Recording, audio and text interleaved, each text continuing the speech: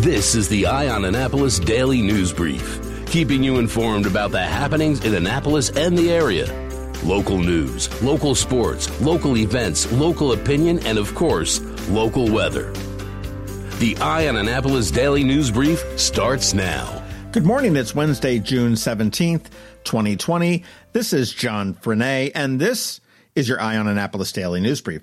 A little bit later this morning, County Executive Stuart Pittman is expected to announce a shifting of his senior staff. Notably, the county's Chief Administrative Officer, Ben Burge, is going to leave the Arundel Center and take on the reins of the Anne Arundel County Economic Development Corporation. Now, Burge's career has been pretty much primarily in the government sector in Prince George's County. The county's current Chief Deputy Administrative Officer for Land Use, Matt Power, is going to assume the Chief Administrative Officer's role. In another shift, Chief of Staff Jennifer Purcell will be moved into something called Special Projects for the County Executive, and the other Deputy Chief Administrative Officer for Health and Human Services, Kai Bogus de Bruin, will assume the role of Chief of Staff. The County Executive is expected to release some more information on that a little bit later this morning, so you do want to check back with eyeonannapolis.net for any updates to that.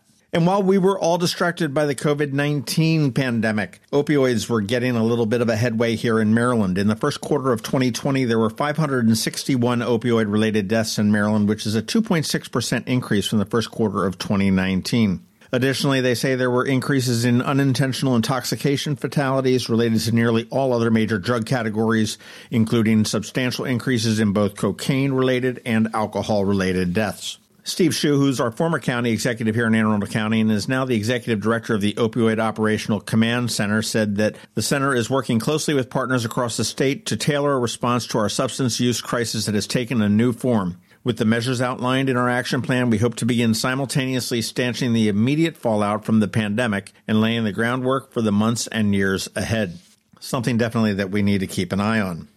Hey, if you're not doing anything today at 11 o'clock and you're pissed off about the unemployment check that you may or may not have gotten, there is a protest happening at the Department of Labor up in Baltimore. It's at 1100 North Utah Street. It gets underway at 11 a.m. The group that is organizing it is asking for a series of changes, notably immediate disbursement of payments to claimants who have been waiting more than 4 weeks for payment, waive all procedures that cause unreasonable delays to payment, increase transparency to claimants such as the status of their claims, implement or upgrade the telephone systems to support the current volume of callers and guarantee claimants the ability to speak to a live person, and also hire additional telephone agents and expand the scope of their authority. All seems pretty reasonable to me because I've heard horrible stories about what's going on with the unemployment situation. We are working on a podcast. We are collecting stories. If you have a story about unemployment, please give us a call, 443-266-3600. Just leave your first name, your town, and tell us your story. It is a voicemail. It's not answered. You're not going to get a hold of anybody. It's just going to be recording it. We are going to produce a podcast. We are trying to get together with Tiffany Robinson, who is the Secretary of Labor, to discuss this. We would love to hear your voice. Yesterday, we also learned that the Green Turtle in Gambrills in the Wag Chapel Town Center is now going to join its Annapolis sister restaurant and reopen as a newly branded wine-based concept called Smashing Grapes Kitchen and Wine Bar. As with the Annapolis location, this closure is not due to the coronavirus pandemic, but it is actually a business move by the Titan Hospitality Group, which did own both franchises of the Green Turtle. Initially, when the Annapolis location closed, they did say that the Green Turtle in Gambrills would remain, but apparently that's not the case. They do expect the new brands to be open as soon as July 2020. That was the date we heard here for Annapolis. I'm not sure about Gambrills, but they are working on that location as we speak.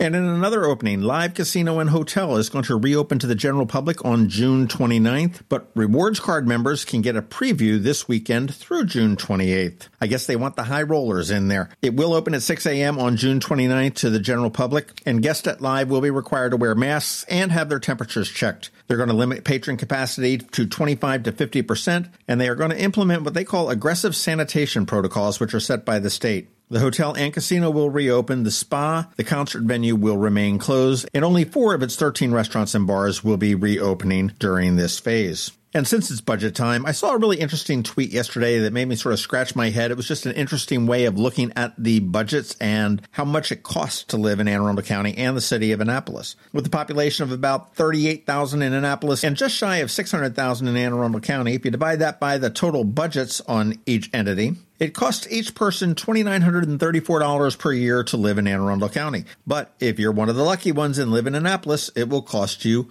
$3,752 per person. I did do the math. It appears to be right, but I was not a math major.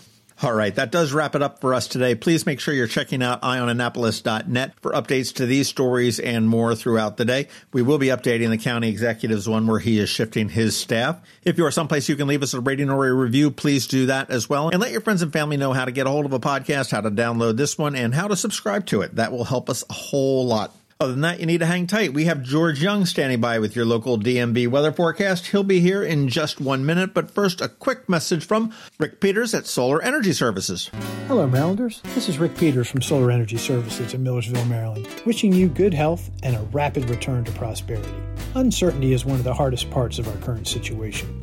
As we move towards our new normal, you may want to consider adding more certainty to your financial future by locking in the low cost of clean solar energy. The economics of solar are tremendous, and there's no better source than the trusted team at Solar Energy Services. Residential solar projects typically earn the homeowner 8 to 12% annually over the life of the system, with even better returns for commercial systems. If you have some downtime now, take advantage of our powerful remote design capabilities, allowing one of our experienced solar designers to provide a presentation, followed by a detailed, accurate proposal, all from a safe distance. Call us today at 410-923-6090 or visit us at solarsaves.net. Sunshine's a wasted, but together we'll get through this. Sunshine, sunshine, nothing else can make me feel so fine.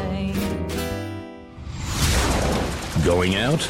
You need the most up-to-date local weather.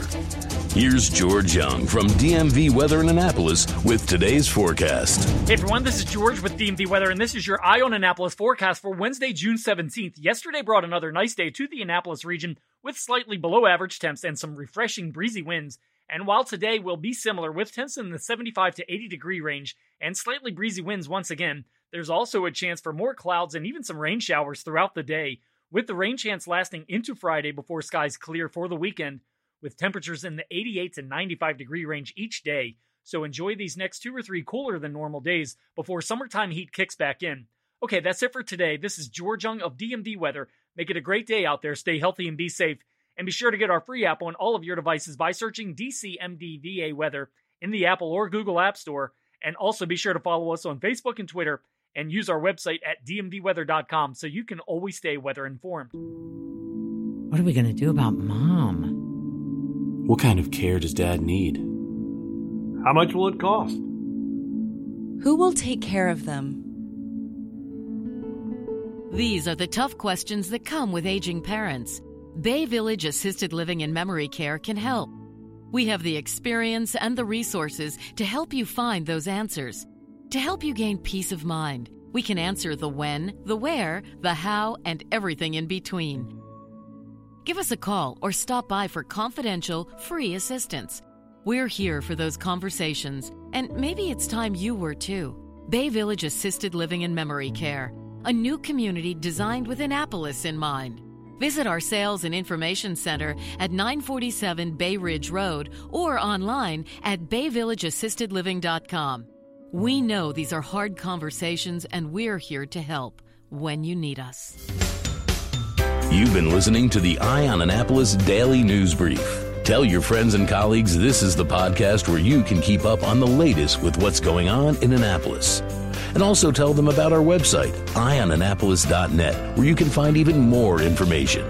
This podcast comes to you every Monday through Friday at 7 a.m., keeping you informed with the Eye on Annapolis Daily News Brief. And take a moment to listen to our other podcast, The Maryland Crabs, released every Thursday at noon.